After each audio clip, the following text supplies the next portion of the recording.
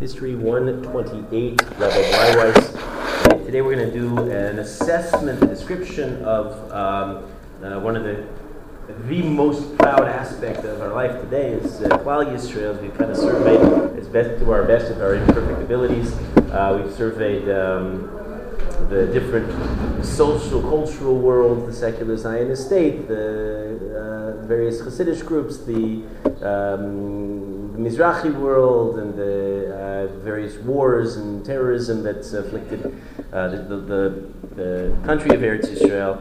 I admit that in describing learning Torah today, I have an Eretz Yisrael bias. I've given some inadequate mention of some of the great yeshivas that exist abroad. It's my perception, and I think it's a general consensus, that the center of gravity of Torah has indeed shifted back to Eretz Yisrael for the first time since the Amoraim, since the times of the Gemara. That seems to be increasing. Ki mitzion teitzei Torah.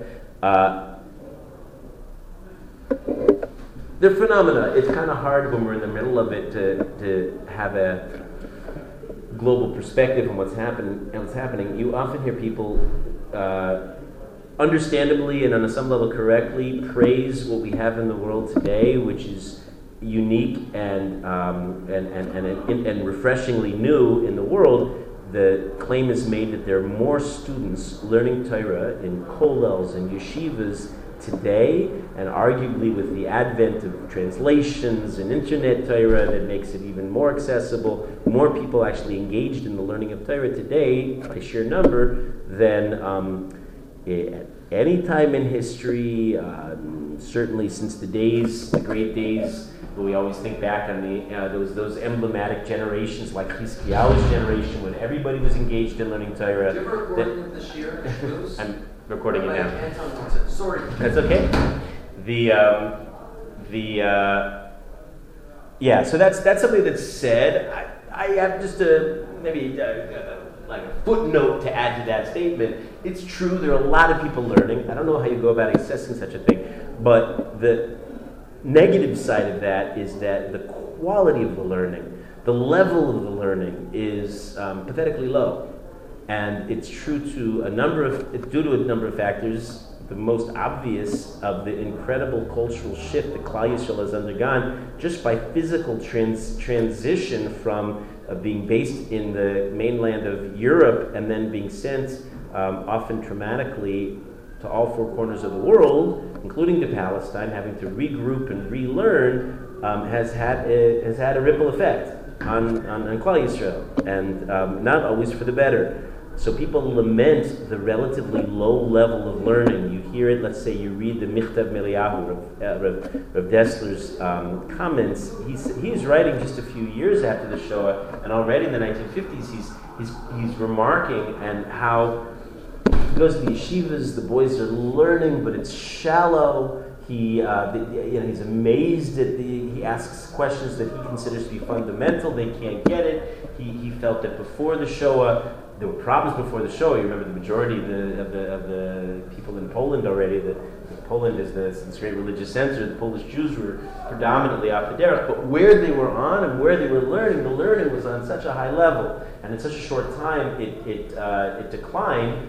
Kind of reminding us of the decline. We hear the great Amoraim decline, describing the decline from the days of the Tanaim. Already, Rav and Abaye said that people couldn't understand what it used to take 5 minutes to explain once upon a time. Now it takes several hours to explain. So I think we understand on that level. So in raw numbers, terrific. We have a lot of people learning, but in terms of how they're learning, what they're learning, the substance, do they really have a command? B'kiyus, b'iyun, that often leaves something to be desired.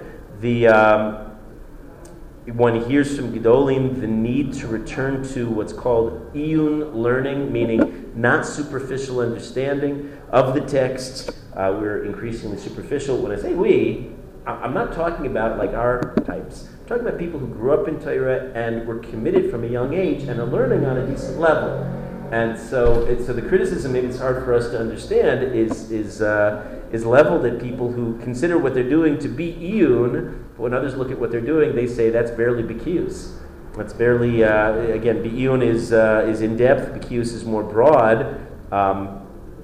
So the need to return to a much more penetrating level of analysis, of deep analysis, more than any other endeavor, that's what they say will address the deficiencies of our age. That just came up earlier today. Who was asking me this? Jake was asking me this about the, had it come up, he was saying that what we need to be doing. I always illustrate, you've heard me say this before, by quoting Rav Balanson at the Siyum Hashas by the Daf Yomi, saying, Kol HaKavod, wonderful, Balabatim learning Torah, very nice. There are people actually who learn by the regimen of Daf Yomi, but they're learning Be'iyun. I don't think Rav Balanson was dismissing them. But he was saying you can't make an equivalence. You can't draw a parity between people whose Torasum Umanusam, which means that Torah is what they do in life, and they do it with all their heart and soul, Mesiras Nefesh, Yomam V'Layla, day and night, on a very, very high level. Those are the people who really save in Klal Yisrael. Oh, I know how it came up, and it's going to be relevant for our discussion. He was saying, Jake was saying, I showed him my kosher telephone that has no capabilities, Baruch Hashem, other than it's a telephone. That's what it can do. One of the ways in the model that I have that they make it a kosher telephone is to destroy it. You heard the conversation? No, but actually you've seen it done. Right, so they destroy the camera. There's no texting. There's none of the other perks that come with usual cameras. And Jake's point was that, what a shame. So many people, and I think he was referring to himself, he said so many people would take a kosher telephone if at least you could allow mutter texting. Limit, minimal, nothing treif. But the fact that the ante is up so drastically, the fact that it's so, the level is so strict, he said it's going to turn a lot of people off and people are not going to do it. And I said, exactly. You're part of a kiruv mentality, which is how a lot of Jews raised in exile. That's the way Judaism is. It's outreach oriented. It's what derech does. We dilute it. We try to make it palatable and sweet. Try to make your experience. Oh, I'm sorry. Shachris is too hard for you to wake up. Okay, Bobula. Right, come to Mincha instead in your tefillin. If we don't say it explicitly, at least what's implicit is that that's okay. All right, for a Baal Tshuva kind of an environment, that's what you have to do. But I said the Gedolim really are putting their eggs in a certain basket intentionally. They understand that if you have a serious, core, committed group of Talmidei Chachamim, everything should be around them. And the other people, okay, they'll schlep along, they'll do their best, but they're not the people around which policy is set. And Pelephone is a good illustration of that.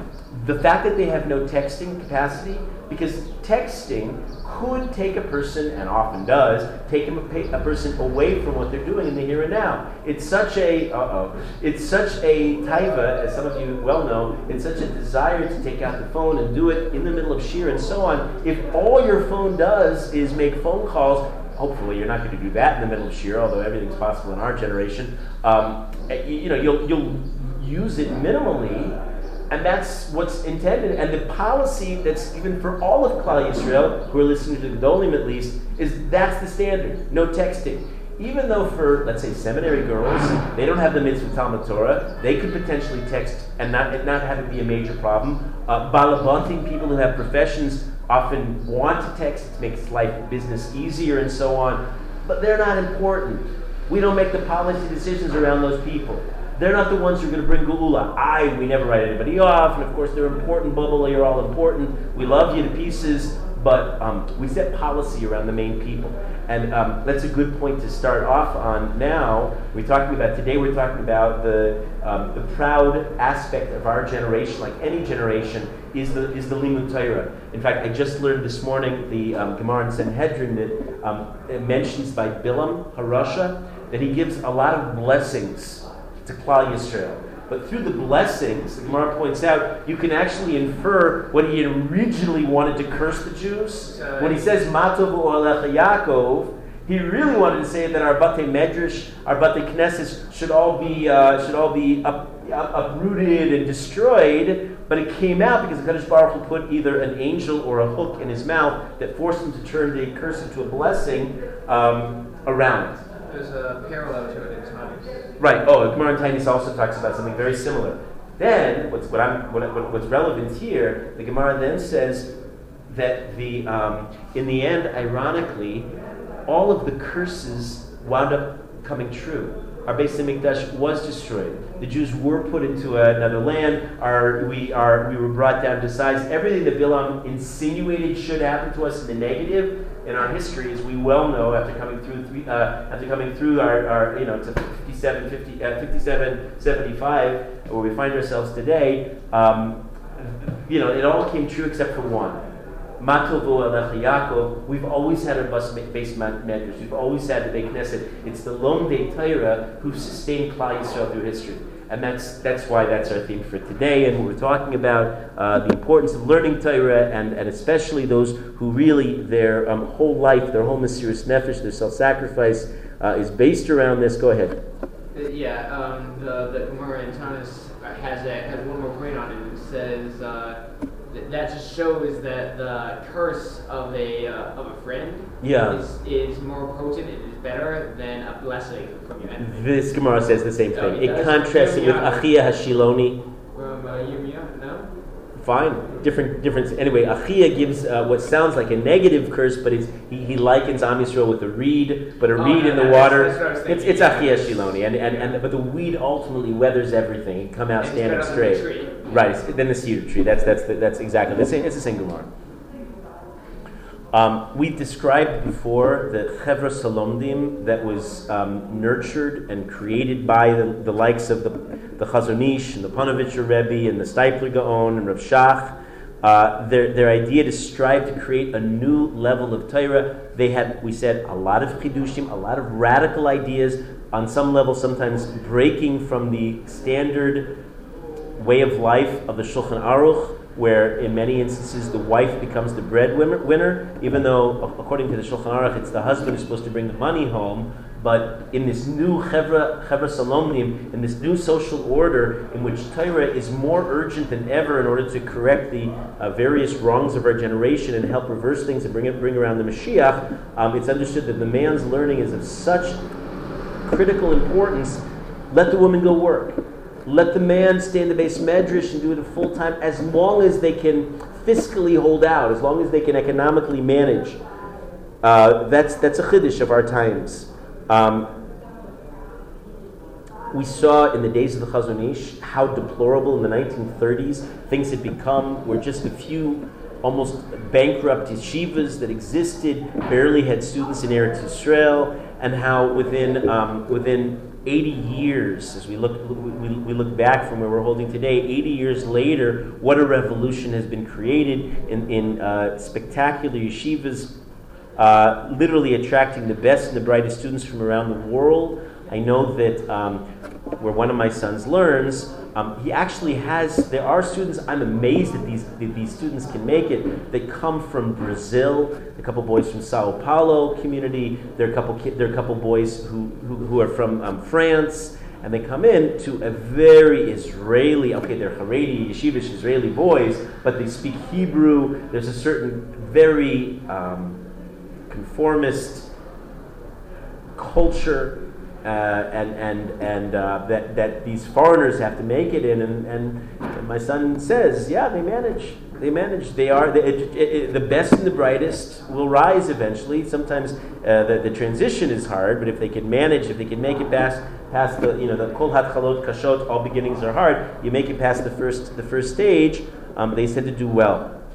Now we talked about the Pelophones. Part of this Chevra Salomdim is made possible in Eretz Yisrael, and I think this is true more so than even in contrast to some of the great yeshivas of the diaspora with Lakewood, Ner Yisrael, Gateshead, and elsewhere.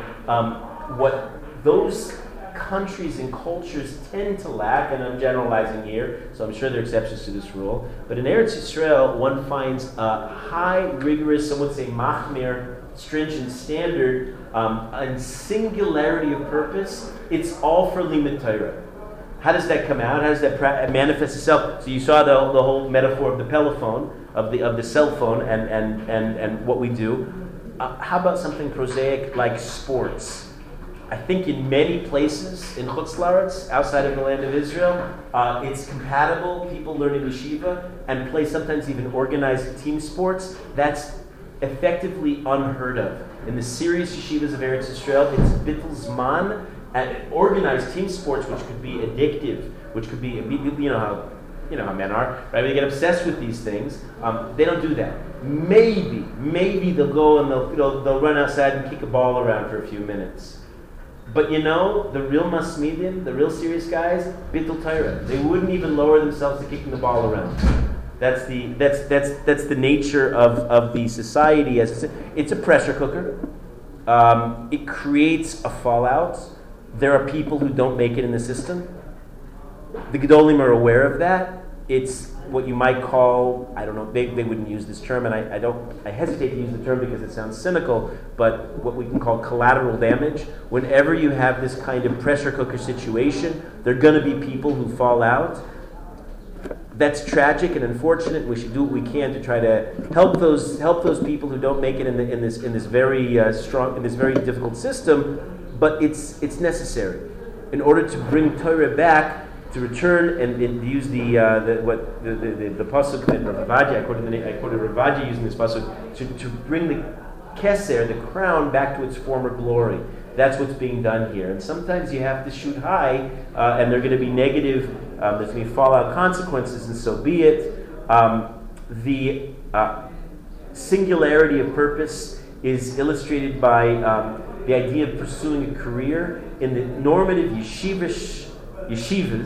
When I say yeshivas, I'm talking about mostly Litvish, even though today there's tremendous integration. A huge amount of Sephardi people are yeshivish. A huge amount of Hasidic people learn in yeshivas, and the cultures overlap. I'm going to talk about these three cultures and how integrated they are in many ways. But in Eretz Yisrael, the idea that career is less primary. It's reduced. It's looked down upon. In certain yeshivas, let's say, the admissions requirement, if your father's a balabas, meaning he doesn't learn in kollel, he works for a living, the son wouldn't get accepted to the yeshiva. I don't know if you're familiar with that. That's a standard because career is looked down upon. In America, quite the contrary, with exceptions, but in many of the strong yeshivas, the idea of having a career on the side is often seen very positively. Is that it's encouraged. Kollel? Like, you have to be kollel, or could you be a rebbe too? A rebbe may be called Klei Kodesh, maybe it's considered somewhere. You're right, yeah. Somehow in Chinuch, in Klei Kodesh, that could somehow pass the muster. But, something serious, rigorous, full-time Torah on some level is what's demanded. If the father, Nebuch, is an accountant, so it's in Eretz Yisrael, there's a stigma attached to that. And you can say, for better and for worse, you can criticize it. I'm describing the reality as it is. From the youngest age, from cheder even, from the boys in elementary school, in Eretz Yisrael, I know in many places abroad, cheder is actually the high school. I think in Los Angeles, the cheder is the high school, which to Israeli ears it sounds ironic. They go to cheder, they're in high school, they go to cheder still. Cheder classically is elementary school, and that's what it's called in Eretz Yisrael. And from a very young age, the boys are encouraged to just learn Torah. And there are secular studies. I've mentioned this before. They learn Teva, right? The Nisim Niflaos of HaKadosh Baruch Hu is science. They learn some basic levels of math. They generally don't learn English. Maybe some of the schools do, but generally not.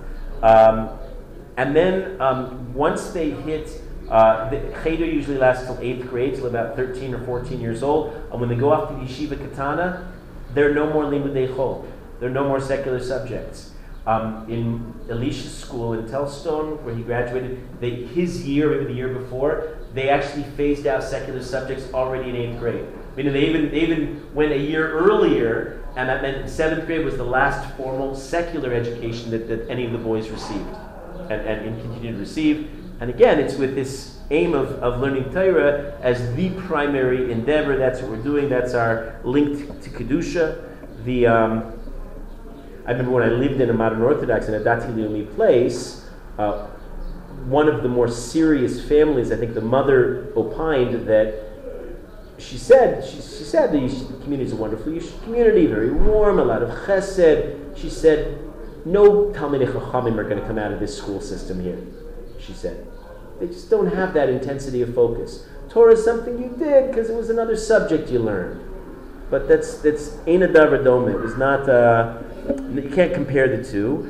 I should say, to be fair, there are Talmidei, she's wrong. There are Talmidei Chachamim of a very high level who come out of the Dati Leumi world. They're generally the exceptions. Whereas in the Haredi and the Yeshiva system, it's more than just the exception. A lot of people, a lot of boys, wind up learning Torah on a very rigorous, intensive, high level, and more important than any of the levels, they're masmidim. We know there are no shortcuts. It's just about how you live your life. If 24/7 you can be sitting with the sefer open, and hopefully you're not sneezing or sleeping in front of it, and hopefully you're not engrossed in your phone and playing any video games.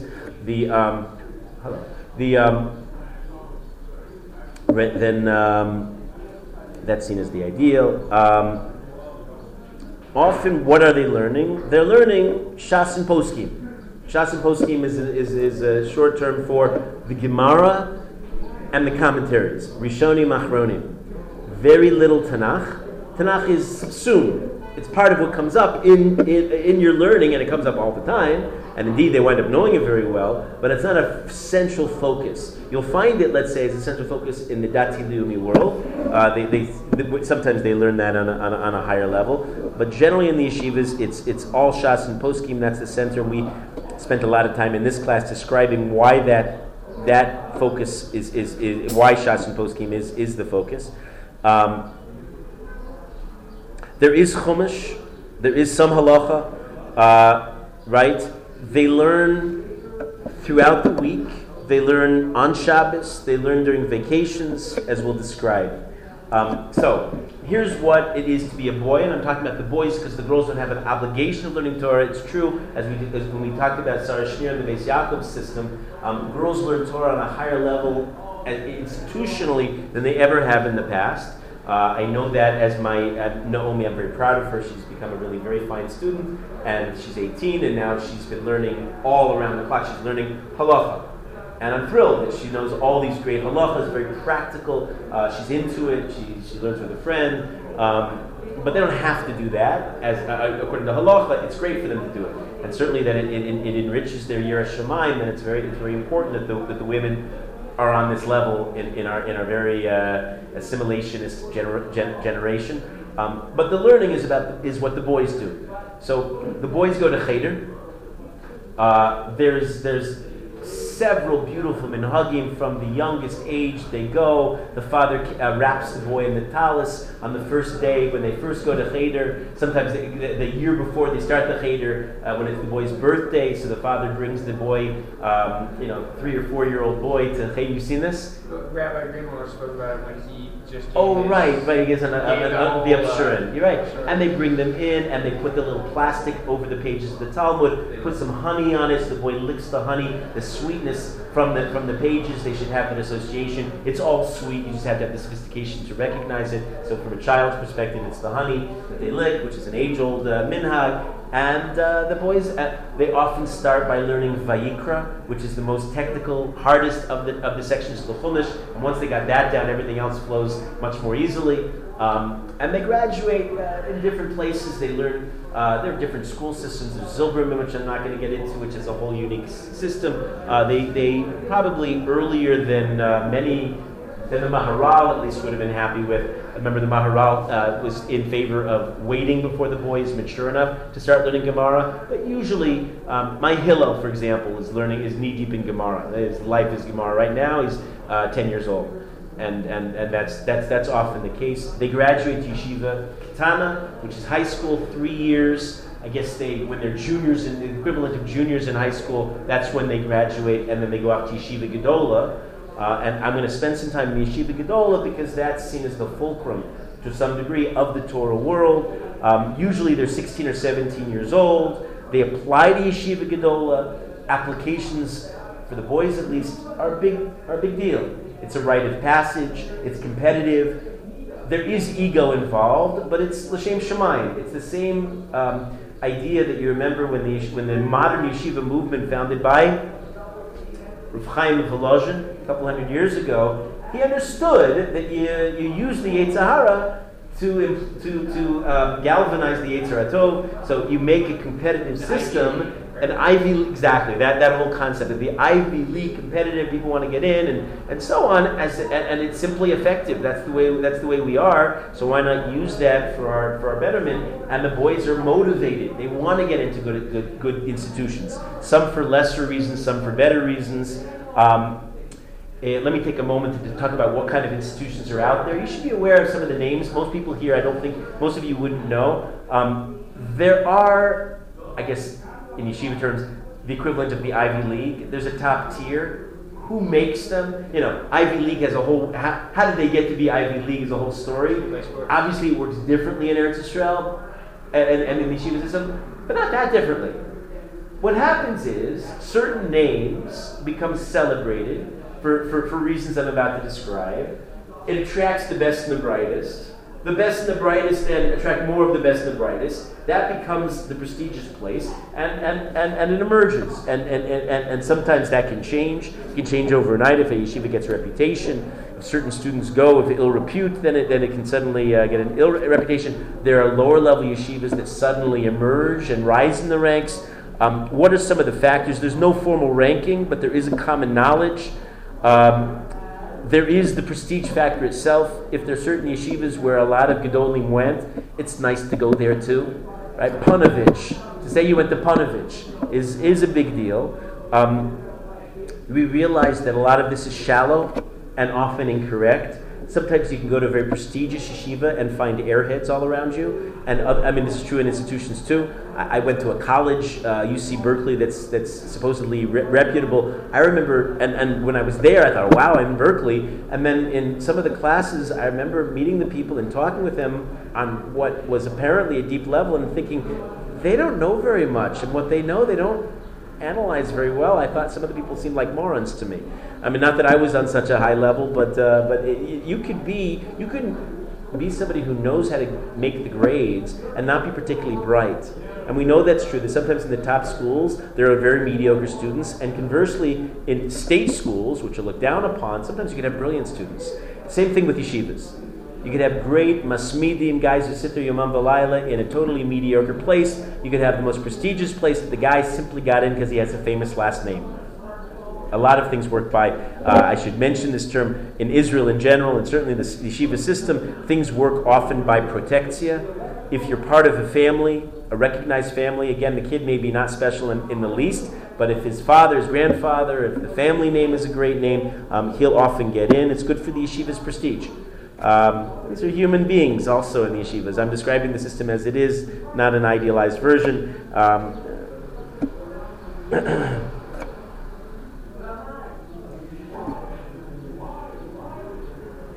There is the factor, the family factor. If you send your children, I went there, my grandfather went there. People often go just to the place where all their brothers went. There are legends that emerge about the various yeshivas. We've told a few of them. They're true stories, sometimes inflated stories. There's a place, one of the great places in Eretz Yisrael today, called Tifrach, located in Tifrach. A lot of the time the yeshivas have a formal name that nobody knows, and they're just called by, I think Tifrach has a different name too, but it's called by the Yishuv, where it's located in the western Negev. Tifrach was like this, I mentioned before. Tifrach adopted a standard where they accepted students almost across the board. I think there were some exceptions to this, but almost all the students who were accepted, their fathers learned full-time. And when that became known, after a year or two, it took on a mystique, and people wanted to go there. And it became a thing, and now Tifrach is recognized as one of the outstanding yeshivas in Eretz Yisrael because it attracts such stellar students, such serious, singularly motivated individuals. They also, one trick a yeshiva can do to upgrade itself is to have a very strict, what's called a takanon. Certainly none of those things. Right? No electronic gadgets, including even kosher telephones. The boys are not allowed to. The boys don't go to restaurants. There are all kinds of things, depending on where you are. I know in terms of my kids, a couple of my sons like that. They want the stricter time. They're not looking for anything anyway, and they like the fact that the takanon is very strict, that they're very strongly disciplined. They have to be there. They sit in Shachris for a certain period. I dropped last Lag BaOmer.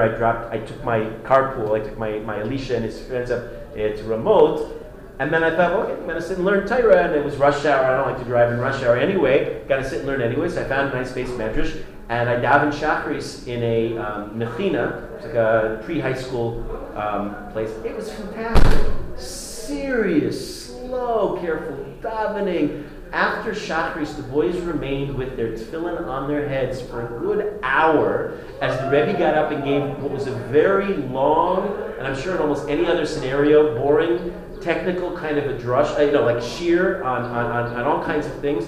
You could have heard a pin drop. The boys were serious. That was what they expected. It was very, and only afterwards they could have breakfast. Can you imagine in Derech? The guys would be moaning and groaning, I'm starving, Rebbe, I can't take it anymore. Right? But these boys really were on a very serious level. That attracts, if you can hear the dynamic I'm trying to describe, that takes out a mystique and attracts a certain level of people. That's what's celebrated. So people want that. Realize that there's a circular logic of why some yeshivas are called best. They're best because they're the best. And then the best become the best, and the worst because they're like that. Okay, this is... the negative side, of course, if places that are perceived as too modern, that's definitely a no-no. If the boys dress in a certain way, sometimes creates a mystique around the place. Certainly, if the boys don't have good intellectual skills, you do have to be able to learn decently. You simply won't make it in these places. You have a weaker chance of acceptance. This concept of protectia, that is a key word in all of Israeli society. You have friends who have friends, you have connections, you have people can influence. If the family's wealthy, the kids get placed more easily. If they're politically connected, there's such a thing as deal making. This Rosh Yeshiva needs his daughter to get into a certain seminary, and this head of the seminary needs his son to get into a certain yeshiva, so they trade. Even if the kids wouldn't have ordinarily gotten in, that stuff happens too. They're human beings. Okay, what are the names of some of the best yeshivas as they're perceived in Eretz Yisrael? This is not in order. I don't know which is the best, but in the top tier, and I went over this list with several. I compared this list with several different experts, and it was revised and revised again. But to the best of my knowledge, and everything's fluid and can change from one year to the next. But almost everybody who put up at the top, Hebron, the ancient Hebron that we know back from Slobodka, from Knesset, really Knesset Yisrael, and then eventually in Hebron, and then it moved to Yerushalayim, just down the street. Today, Hebron, the main Hebron is in Givat Mordechai. It's about 1,200 students today. It dates back to 1877 to Slobodka. It's a great yeshiva. Panovich remains one of the great yeshivas. Remember the Panovich Rebbe and the Bnei Brak and Mystique, founded in 1943 in the middle of the war. He set the cornerstone, the story we told. Today there are 1,400 students, and it's very sadly split, which was a dynamic we discussed yesterday, the political aspect of the world as it is today. Tifrach was only founded in 1966. Today there are 800 students. There's Grodno and Ashdod, and there's another branch of Ber Yaakov. There's Or Yisrael and Petach Tikva, Beis Matisyahu in Bnei Brak, and also Orchos Torah in Bnei Brak.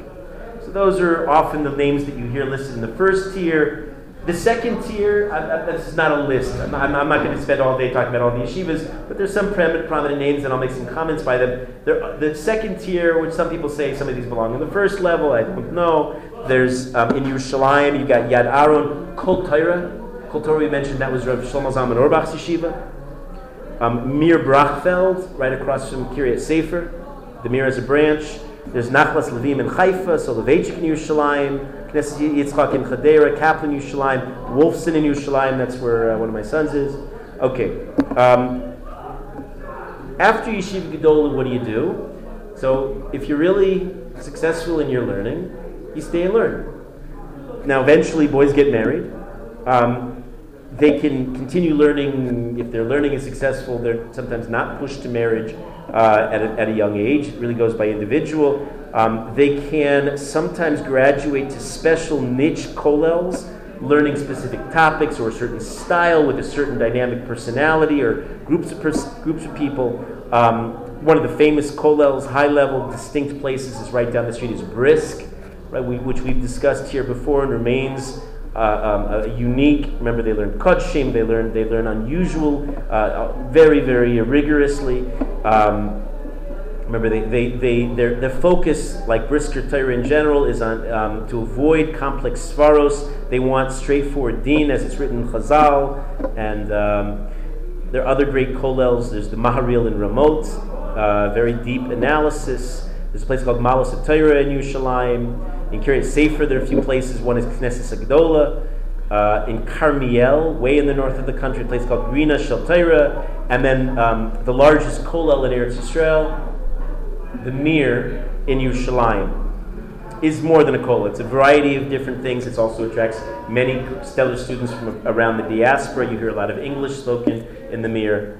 That's a little bit of a sample survey of the yeshivish world. I want to go to the Hasidic world, but go ahead. Is the main language not English at the Mir?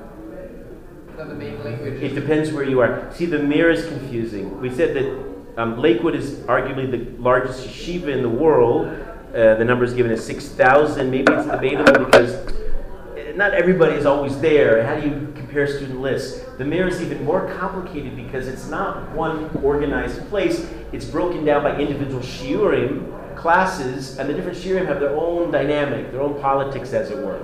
And so certainly there are Anglo sections in the Mir, and there are absolutely Israeli sections and Yiddish-speaking sections in the Mir too.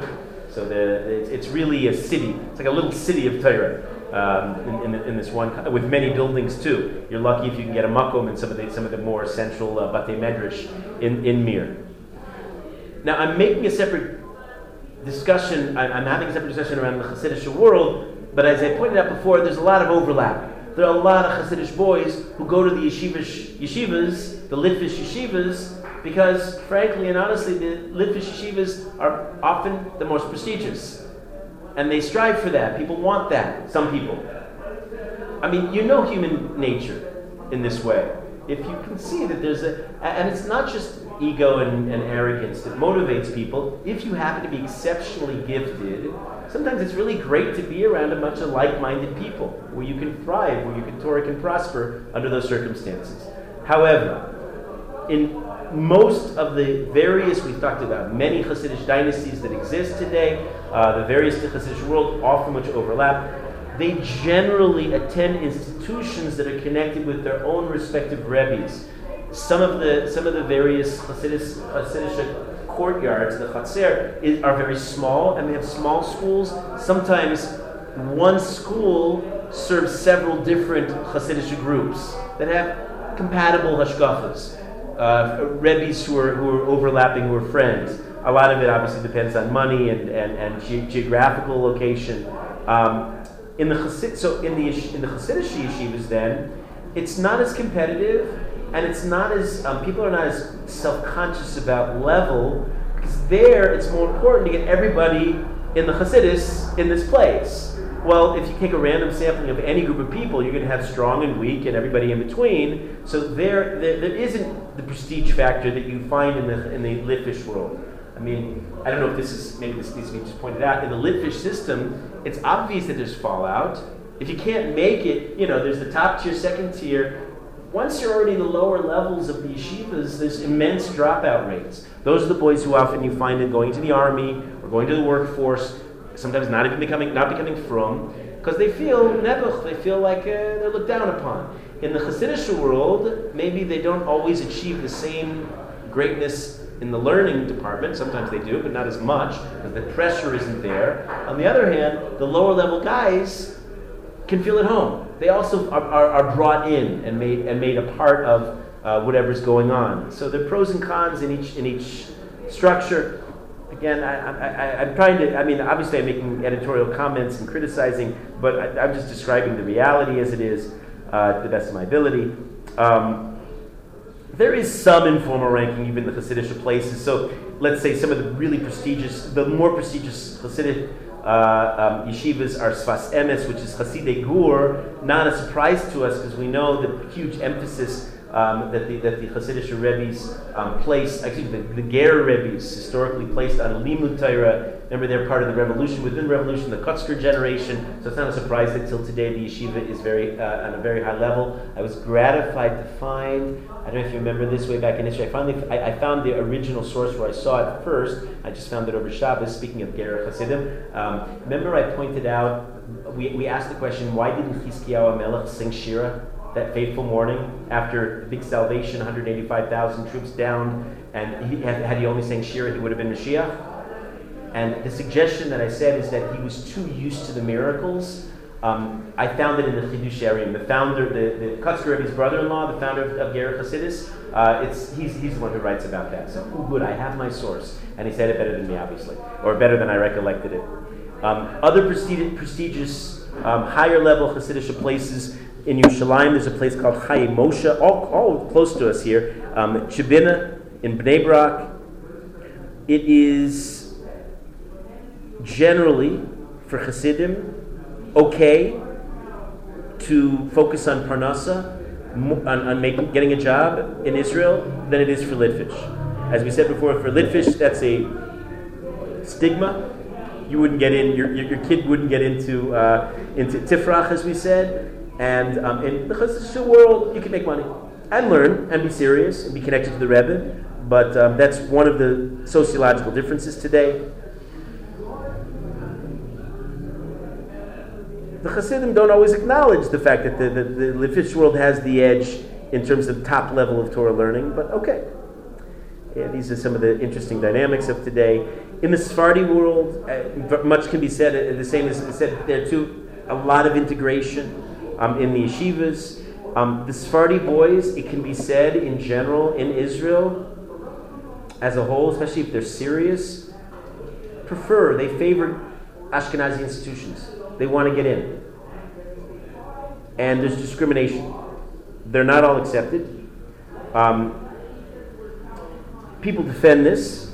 They say that the yeshivas are created representing different factions, and they're different minhagim. So it makes sense if you have an Ashkenazi-style yeshiva with Ashkenazi nusach davening, Ashkenazi mode of learning that traces itself back to the great yeshivas of Europe, that the student body should reflect that and be mostly from that background too, is the way it's defended.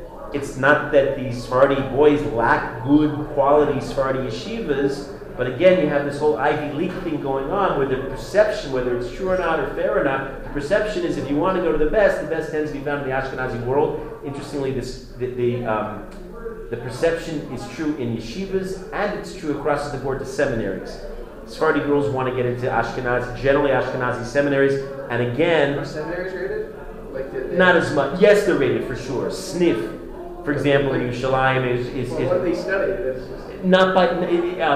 there, the factors are different. SNEOS is more of a factor. Also, strictness. So weird. It's a different dynamic, right. It works differently in the secular world. What's considered prestigious. In religious terms, so religiosity tends to be, these are the factors that make it more desirable. In any case, the dynamic is that the Sephardi boys often want to get into the Ashkenazi yeshivas and are not accepted. Usually the quota is no more and often considerably less than 30% on Sephardi. And it's a catch-22, because if yeshiva would be extraordinary and simply say, I don't care who comes, I just want good students, and accept everybody, and let's say they get more Sephardi students, the people would perceive, even the Sephardim wouldn't want to go there. It would be perceived then as a Sephardi yeshiva, and therefore the perception unfairly would be that that's a lower level, and they don't want to go there, and indeed once the perception is that way, then indeed the place becomes lower level. You know how that happens? It becomes a self-fulfilling prophecy. So these are the strange dynamics that exist today. It exists out there in the secular society, so it's logical with human nature that it exists in the yeshiva world as well. The Chazon Ish was aware of this dynamic way back when this whole system was being established and the Rosh Yeshiva were struggling to get names for themselves and establish good, reputable institutions, and they did not always accept all the students, and the Chazon Ish criticized them. When one Rosh Yeshiva said that the reason he didn't want to accept Sephardi boys was that they didn't all understand Yiddish, the Chazon Ish told them, teach in Hebrew.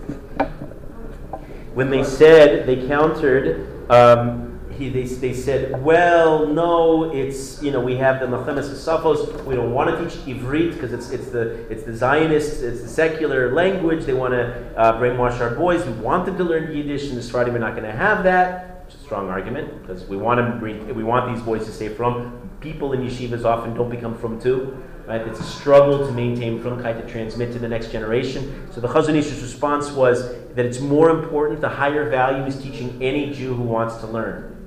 I don't know about you, but I hear the words of the Chazon Ish in this discussion, and I think, obviously, pshita. Okay, so, sometimes you can hear the Gadol Hador say the emes, and the people who are running the practical nuts and bolts of what makes the world, the yeshiva world, don't always listen. And that's not as it should be. In theory, Torah, the Gedolim say, I don't know how to explain this, why, if the Chazon Ish said it, why they didn't just say, okay, well, let's do it then. No more quotas. But they didn't. I guess they call it the Yetzer Hara. Rav Shach was the same as the Chazon Ish. He was vehement. He opposed discrimination against Sephardi students, and they said, thank you very much for your opinion, Rav Shach. Again, similar things persist till today. Okay. All that being said, there are absolutely fantastic Sephardi yeshivas, and they attract great level boys, and there are Ashkenazi boys, the exception, but there are Ashkenazi boys who learn there. They generally fall into two distinct groups, and I alluded to this yesterday when we talked about Rav Ovadia. The Sephardi world today, like the Ashkenazi world today, is fractious. There are different hashkafas, different ways of doing things. Generally speaking, you talk about those connected with Rav Ovadia Yosef, Shas,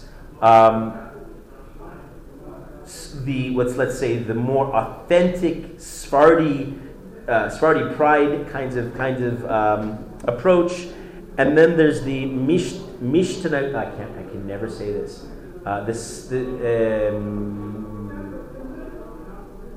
It's the term in Hebrew for the merger of Ashkenaz and Ashkesfard, or Svashkenaz, or whatever it is. In other words, they're effectively, I don't like to use these nicknames, but I think Rav Yaakov Hillel, who we were Zolchim, is one of the Gedolim of the Sephardi world and of the world in general. He learned in Gateshead, and clearly he's of this dimension. I don't think he has a strong, certainly reveres Rav Ovadia Yosef, but I don't think he's in that camp. I think he's much more in the second group. For example, those who are in the Ashkenazi style, some of the great yeshivas include Ma'or HaTorah in Yerushalayim. There's a place called Dat Chaim in Beit Vegan in Yerushalayim. In Bnei Brak there's Beit Shmaya. In Ber Yaakov there's Sherit Yosef. They're more Ashkenazi in style. They're less connected with Shas. You might find their students voting with the Yahadut Torah, the Gimel party. And then there's the Ashkenaz. Then there's the Rav Ovadia Yosef, the Shas Sephardi style. Of course, the great oldest of the yeshivas, Porat Yosef in the Jewish quarter of the Old City, which was founded in 1923. That's considered the flagship Sephardi yeshiva. But there are others. There's Kisei Rachamim in Bnei Brak, Chazon Ovadia in Romema. What's yeshiva like? Here's a typical day. And with all these differences, most of them, this is a general rule, and there are obviously exceptions. You wake up in the morning, Shachris is 7 o'clock. They say 7 o'clock, Shachris, it's not derech 7 o'clock. It is, the boys are, especially in the top tier, and the second tier, and even the third tier yeshivas, they're there. It's just not done. It's unheard of. You wouldn't not go. It's not even a struggle with your Yetzer Hara and the alarm clock, because it's one of those things that you just draw. I remember Rav Dessler's battle lines, the Nekutat HaBechira. That's no longer a battle. When everybody gets up, you get up too much more easily. It's one of the reasons why, one of the downsides of being in a place like Derek, we're so laid back, we're so forgiving, and so on. Well, it's an option to sleep in. So you sleep in if you want to. I mentioned this point, and one of my great students from last year is now in a really serious place.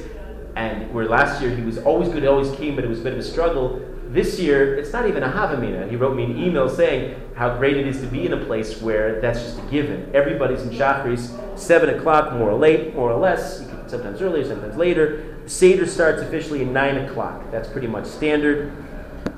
Seder goes for a good 3 hours. you'll see guys taking breaks here and there, and in the weaker place, longer breaks. You'll see there's a culture of smoking cigarettes. It's considered cigarette smoking is not defensible, but maybe because it's one of those few things that, few taivas that can be, seen as mutter. That boys, it's not, but in their perception, because it's so widely done, they that's one of the things that they can indulge. They can indulge that taiva.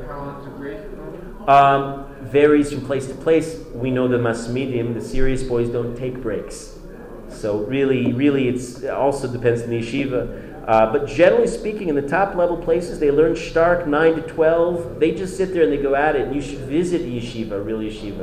And you should see the dynamic in a base medrash. It's infectious. It's thrilling. And you kind of, maybe it's intimidating too, because you go, how could I ever be here? How could I ever make it? And I'm ADD. I don't have this kind of attention span. I can sit and just learn self-motivated on my own. But if you're around that environment long enough, you'd be surprised. It brings out the best in a person. Some of our graduates in Derech go on to become serious lamdanim, learners, and they go into such an environment and what do you know? Whoa, they surprise themselves. They actually take off under the circumstances.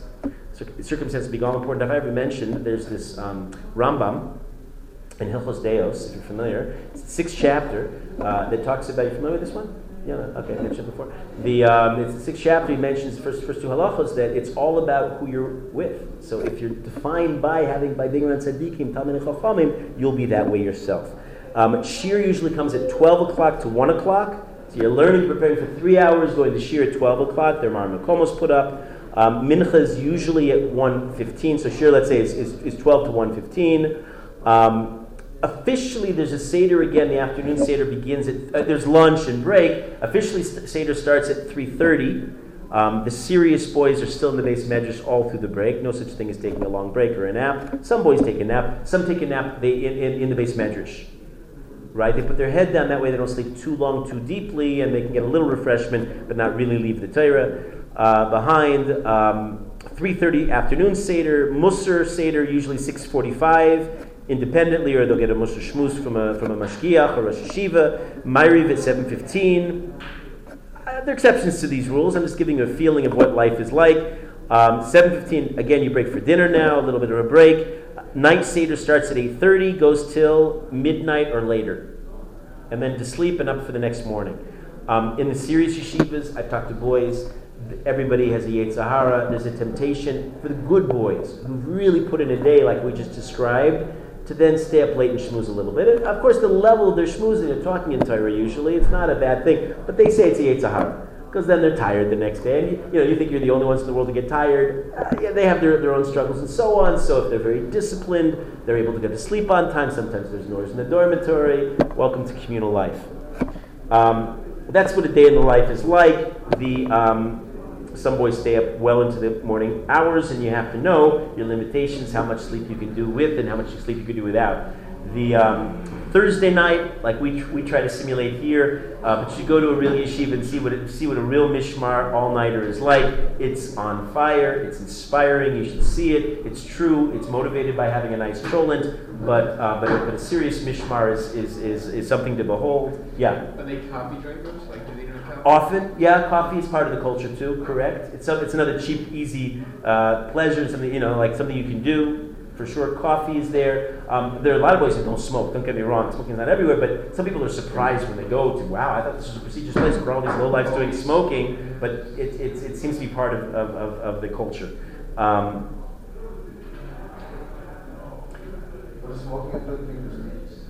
No, it doesn't. Smoking's not prestigious. It's just part of the accepted dynamic. I'm backing you up in this regard. Why would someone think that it's not prestigious to smoke? Oh, well. Does it think that anybody does whether it's successful or not? Maybe, I guess so. I don't, maybe this is my own bias that I carry with me. I look at smokers as sort of low-lives, people who give into their taivas. I know there's some very prestigious talmidei chachamim who smoke, but by definition, the person's saying, I can't really control myself by smoking. That's what it seems to me. That's the statement they're making. But it's not just that, though. Especially today, when the poskim come out very, very emphatically, with the knowledge that it's injurious to a person's health. So then a person does it anyway. It doesn't reflect very well on them. No, to be very honest, it's one thing if, for example, a person nowadays, like our age, would smoke, because they already know the danger. But I'm talking about guys your age. I'm talking about some big issues, Yeshiva Gedola. Yeah, but they're your age. Yeah, but back then you can't really blame a middle-aged person for smoking. I mean, back then they didn't know, and often they were addicted. That's fair. I am talking today. What are you going to say, Barak? But I mean, also those are the guys who take usually a lot of breaks to smoke, and that's like also bittul Torah. Correct. Right. So it's all part of the package. Yeah. Again, Thursday night's the peak seder of the week. People often sleep off Friday after the intensive. It's like you give it all you got Thursday night. Friday already you sleep off. Shabbos is already a new seder. You start afresh. Most yeshivas learn mesechtas, the choice of mesechtas, mostly from Noshim and Nezikim, and maybe a few from Moed. Usually they're about a certain. I just mentioned this the other day, right? 10 to 12 popular mesechtas that are learned in yeshivas. And often in a cycle that repeats itself every 5 years. They learn this, and that's like a standard. They just go through the cycle. We mentioned there are exceptions to this. The best students learn in between starim. They learn on Shabbos. They learn during vacation. Masmidim hasmada is valued. It's more than anything. You remember the most important part of your body. You need to be Talmid Chacham. It's your Sitzfleisch. That's certainly they're esteemed. It's interesting, what makes in different cultures, different societies, who are the revered people. Sometimes the people who you never even hear him speak. You've never had a conversation with him. But every time you enter the base medrash, he's there with a seriousness of purpose, learning in his corner, unobtrusively, quietly, and everybody has utmost respect for him. Right? That's the dynamic we're describing. To be a masmid helps to have good memory, to have sharp analytical skills. Those are the people who are often revered in yeshivas. There are no grades, so how does it emerge who are the real peak students? These are the qualities that usually emerge. They do offer tests. The tests are given not so much in a punitive way, although there are motivators, and they often give out for financial incentives. These boys have very little, if no money. And the tests give them whatever little pocket change they have to buy a candy bar or something like that occasionally, to do the laundry. The parents give them some money. The parents usually are not that well to do either. There is a dynamic that you can be a yeshiva gedola. Listen, if you go there at 17, you get married, let's say 22. I mean, my son who's 20 has a friend already who's married, but that's young. 20 is pretty young for marriage. But 22, 23, 24 already is pretty normal to get married. That's a lot of years in the same place. Sometimes it gets hard. People need what's called chizik, and that's actually a term that's used. They sometimes spend a semester of chizik going to another place. The advantage of staying in the same place is you can be more of a masmid. Every time you go to a new place, you have to learn all the ins and outs. It takes time. It's bittul Torah. If you just stay in one place and learn, you could master all of Shas more effectively. So there's criticism about chizik. There's a great Rosh Yeshiva by the name of Rav Mizrahi who's known for a very sharp wit. He was of a Teres Yisrael. He said people who go for chizik to other yeshivas are mechazik one thing usually: the place they left is much stronger now that they're no longer there. They're very, very sharp words. But sometimes they go and they recharge their batteries, different environments, they get a different perspective. Davening in yeshivas is often described in people's experiences as the best davening in the world. Often slower, usually slower than in most shuls. Shuls often can be balabatish. People have what they have to do. So there's a rush dynamic sometimes you feel. In yeshiva, we're not rushing for anything. We're here to daven. And we're going to daven good. Where the world is sitting on our shoulders, we better make a good case before the Eibishter, before Kadosh Baruch Hu. There is a pointed emphasis on kavana. Well, that's an obvious statement. What else are we doing in davening if not having kavana? But, okay, they put this at the forefront. You have to daven. And the boys really, in the good yeshivas especially, they really believe that they're the centerpiece of the universe. They really are. And so if their davening is shvach, Klal Yisrael's in trouble. The world's in trouble. And so there's an awe, a reverence. You should daven in such a place. Yontif davening is sometimes, depending on who's leading, out of this world, as it should be. There's a youthful enthusiasm and idealism that exists. I mean, and Baruch Hashem, Derech is coming. So we didn't used to have Yontif davening. And just a few years ago, Rabbi Brickman and I talked about it. We didn't have a derech. Where did they go? Downstairs. The guys kind of fell away. It was terrible. It's too big. Guys got lost in the shuffle. It's too long, too intense. We have a nice serious davening up here.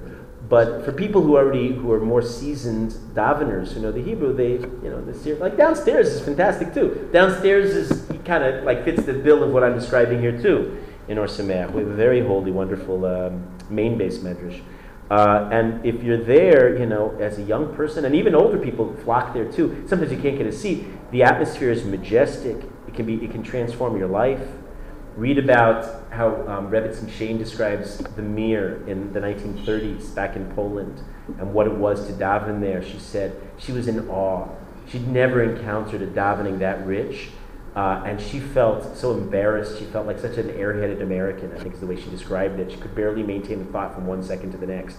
And she'd look around and these people were davening in the purest sense of the term. So that's what it can be like in the best of circumstances. In order to be alumni, go back to their original yeshivas, go back home as it were. They'll even sleep on the floor a lot of the time because there's no bed space there, just to be able to go there and be there for davening. Standing room only, and even then they have to hang from the rafters. But for many, I'm exaggerating, but it's worth it. After they are in Yeshiva Gedola, the best students are encouraged to remain in learning, if not indefinitely forever. Certainly after they're into marriage, the whole concept of marriage, central in discussion in the Yeshiva world in marriage is, will he learn? How long will he learn? Is she prepared to support him? Are her parents prepared to pay to be able to sustain his learning, possibly indefinitely? Will they buy him an apartment? It's called a Sidur Malay. They get a full treatment. Wealthy parents whose values are Torah might do that, might arrange that. That's less viable as the years pass. There are only so many wealthy parents around. But students often will stay in learning. Usually in Kollel, the difference in yeshiva and Kollel pays. Not very much and not always on time, but they do pay, so it makes it a little bit more feasible.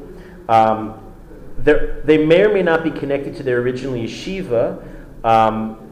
Sometimes in some yeshivas they try to send groups of boys to like different towns. Sometimes out of the center, out of Yerushalayim, out of Bnei Brak, which is cheaper, because wherever there's religious housing in Eretz Yisrael, the prices go up because religious people, I don't know if you know this, tend to have a lot of babies and they need houses. So where there's a demand, the prices skyrocket. So sometimes they'll send like a group to a less known place, but they're there for one another, and the whole families go together and form their own kollels. There is such a dynamic. They learn as long as they can manage financially, and when they can't make it anymore, they go out to work. And they're not given many skills. They're not going to be doctors and lawyers. They don't have the secular background, so they work often in religious jobs, kashrus, learning, teaching, but basting if they can find a position, and sometimes in technical trades. Sometimes they're handymen or whatever other kinds of jobs they can find. There are in many of the yeshivas, there are administrators who actually are there to try to help the married Bogrim. They have special tzedakah funds for their Bogrim, the graduates of the yeshiva, to try to sustain them in the early years of their marriage and sometimes through their lives. This is the system of the Torah world, and again, it's a proud thing with all of its flaws, and I haven't held back in describing the flaws. This is the way it is today. There were challenges in the previous government to try to dismantle this, to try to draft many of the boys, only keep the serious boys, who's to choose the serious boys. That was already when they were talking in those terms that they're going to force the draft, and some boys could say learn, others wouldn't. You realize the dynamics and the implications of this are very serious. Probably the boys who wouldn't serve would have protexia.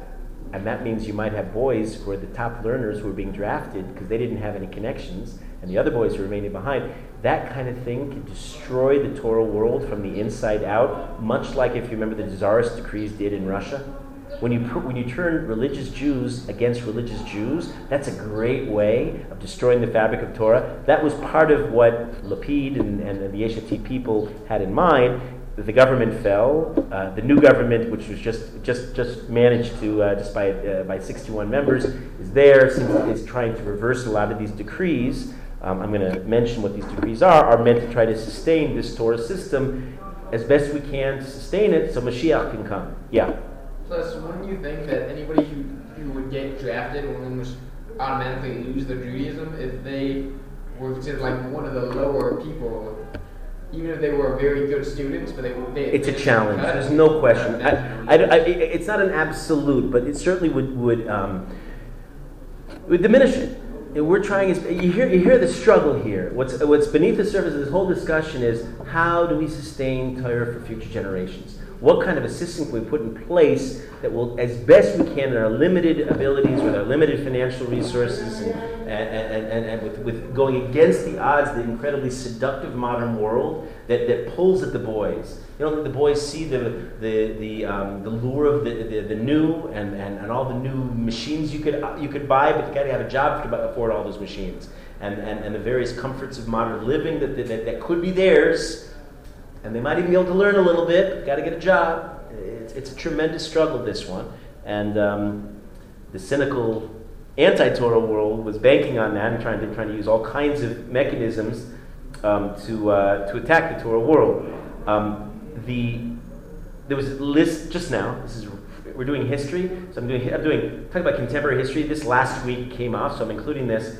This will be for today, at least the last thing I'm going to say. The changes made in the current government that was part of the deal, the Haredi parties entering the government, included the following measures. Based on the previous government, most yeshiva students would have faced a mandatory draft by 2017. That was what was going to be. Now, they couldn't change the law too much, but now they've tempered it so much that it's the defense minister who can decide the enlistment targets, but no longer will there be sanctions. They're not going to go to jail if they don't go to the army. So effectively, the draft is off. That's with the new. I mean, to a large degree, that's with the new government, and that could always be overturned tomorrow too. Who knows? The previous government was going to tie government funds to teaching secular subjects. Volozhin was closed for less in 1892. Now that's been reversed. You can get funding for your school, and you can teach what you like to teach in Torah. There's something called the National Child Allotment that helps large families and encourages large families to keep large families and to have lots of babies, because that's what Jews do. First mitzvah in the Torah. And those were drastically cut by Lapid, and they're now going back to the previous 2012 levels. So if you have a large family, you get government benefits. The secular cry, it's discrimination. You're channeling government funds to the Torah world. You're being selfish. The Torah world says all is true except the last point. It's not selfish. By strengthening Torah, it helps all of Klal Yisrael. We're bringing out the Mashiach. It's not done as just a sectarian, kind of a benefit. Huge discussion about Gerus. They almost put the Gerus, the conversion rights, into the hands of local rabbis, which meant that, let's say, a lot of the non-Jews from the former Soviet Union want to become Jewish, even though they're not religious, they're not keeping the Torah and mitzvos, but they want to have better rights as Israeli citizens, and the loosening the standards of Gerus was going to bring that about, and that's been reversed too, putting Gerus back under the authority of the higher level Rabbanut. There was a law that was going to have a minimum of 4 women on committees that appointed dayanim who are in charge of religious courts, and the women were going to appoint the dayanim, and there was a liberalization of the system. That's been reversed. They also very cleverly put in, these guys know their law, they would not, in this present government, no reforms on the religious status quo will be possible. So even if one of the other parties wants to bring a new law, a new measure that's going to change status quo, it will be automatically knocked off by this law. You remember the status quo. We talked about the status quo from 1947 that was part of the deal of creating the state. Anyway, that's what's been done. I don't know if this is all good for Klal Yisrael. Remember we talked about religious coercion. I have my issues with religious coercion. We do better, I think, by focusing on being role models and inviting people in for cholent. But, okay, I'm describing the reality as it is. I'm not quite done talking about this aspect of the Torah world. We have a few very important additions to mention. And tomorrow, B'ezras Hashem, we're already going to begin a discussion of the end of days. That B'ezras Hashem, will be the next phase in history. You were going to say something? Just about the Shabbos, are they doing anything? Have you heard about this? Yes, I do know about it. There's a new, the first time ever that there's a bus that drives around Yerushalayim, and I don't know, I guess that remains to be seen. History in the making. We'll see what unfolds. Okay, have a good evening.